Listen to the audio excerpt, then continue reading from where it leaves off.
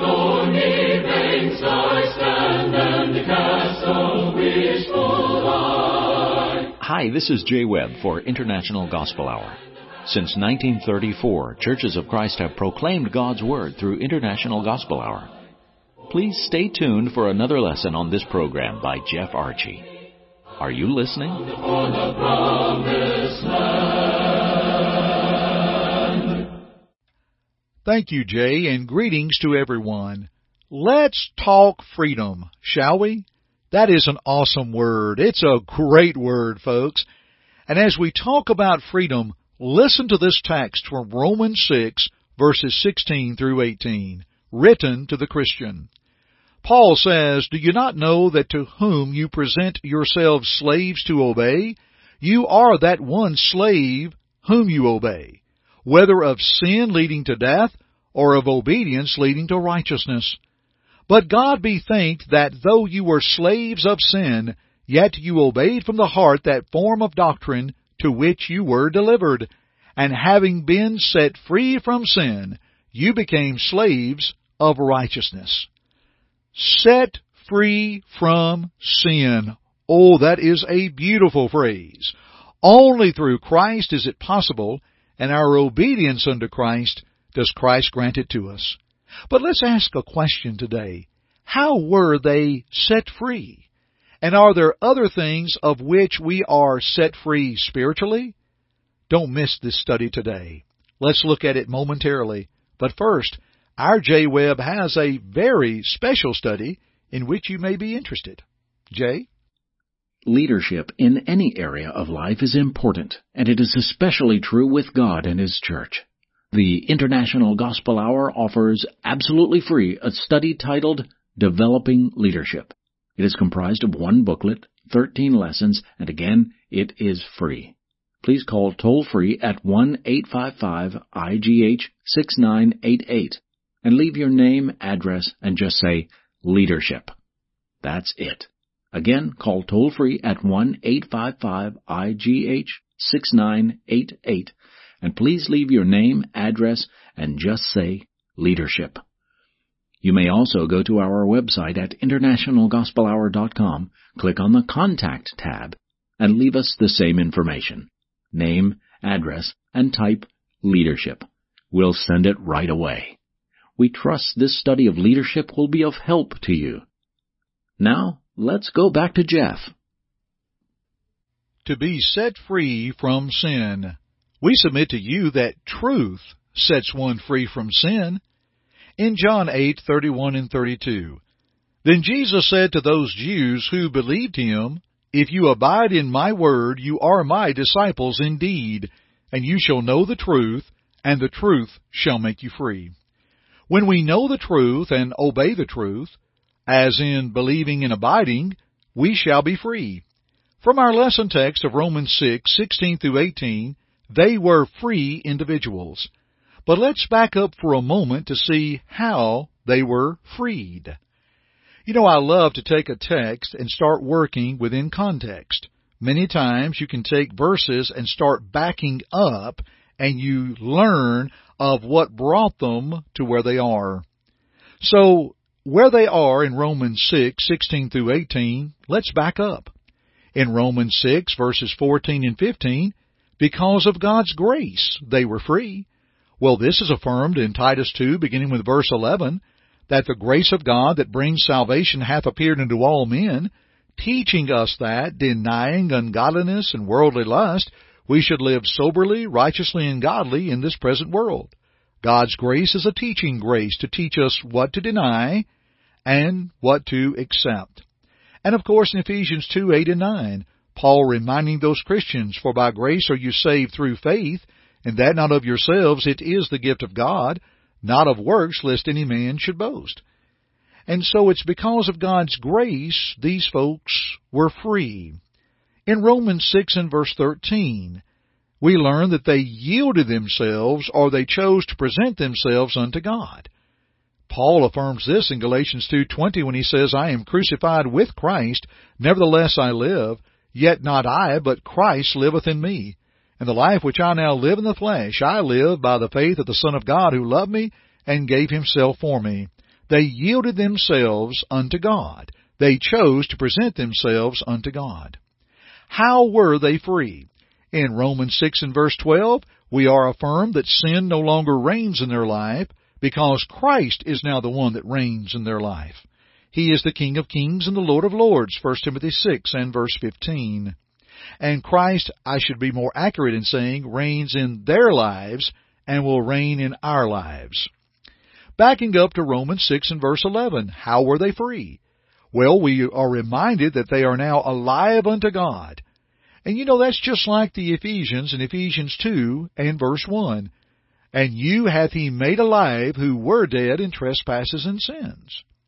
In verses 8 through 10, it reminds us how they are free.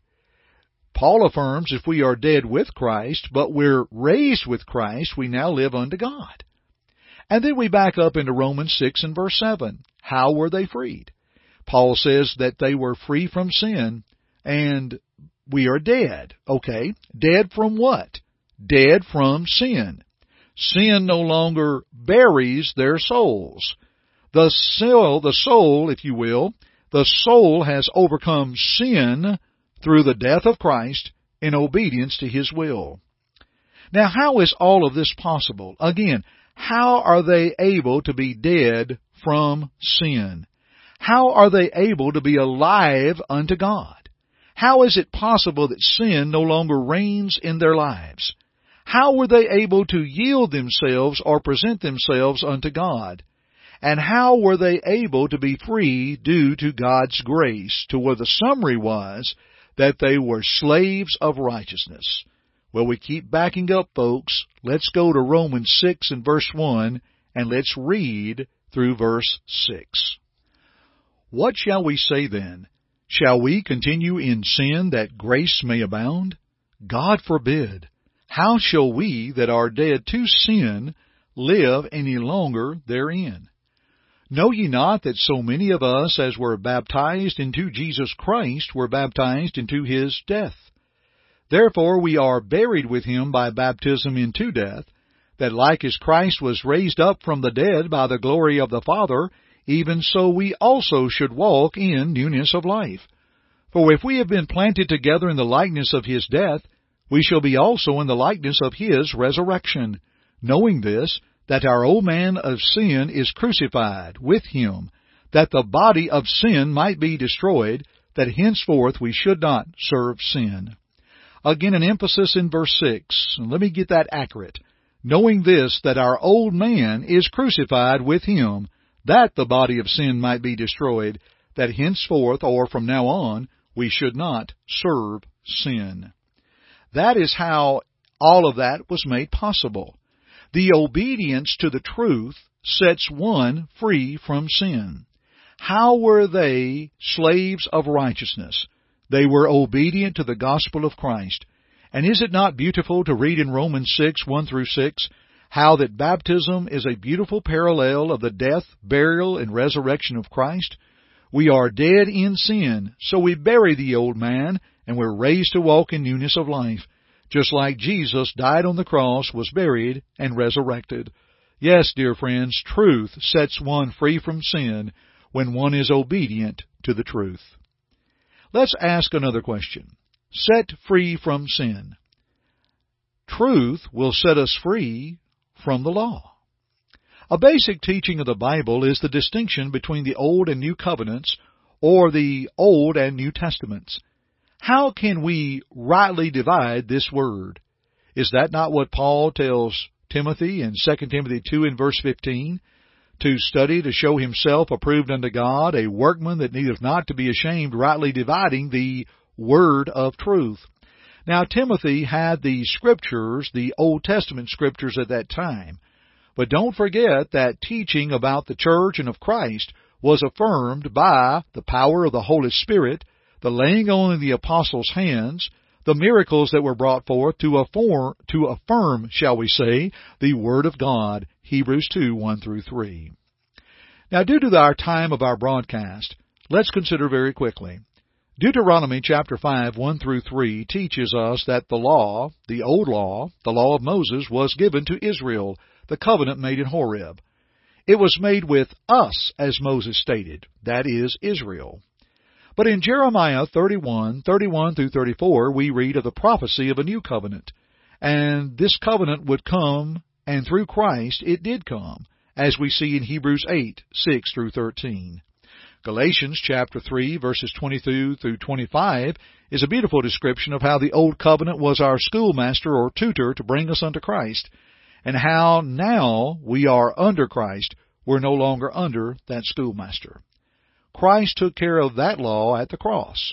We see this in Colossians 2 and verse 14 and Ephesians 2, 14 through 17. The Old Testament served its purpose as the law for those under it, and it also serves as an example to us who are not under that law today, but rather under Christ and the New Testament. We learn of these examples from Romans 15:4 and 1 Corinthians 10 and verse 11. Dear friends, we trust our study of salvation and rightly dividing the Word of God will prompt further study on your part. And with that said, before we end, R.J. Webb has a free Bible course we offer. Listen to Jay.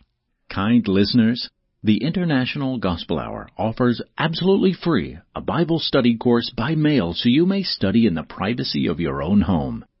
Please call toll-free at 1-855-IGH-6988 and leave your name, address, and just say, "I want the home study." That's it. Again, call toll-free at 1-855-IGH-6988. And please leave your name, address, and just say, "I want the home study." You may also go to our website at internationalgospelhour.com. Click on the Contact tab and leave us the same information, name, address, and type, "Please send the home study." We'll send it as soon as possible. Thanks always for your interest in the things of God. And now, back to Jeff. Folks, as we depart today, there is no greater freedom than freedom in Christ.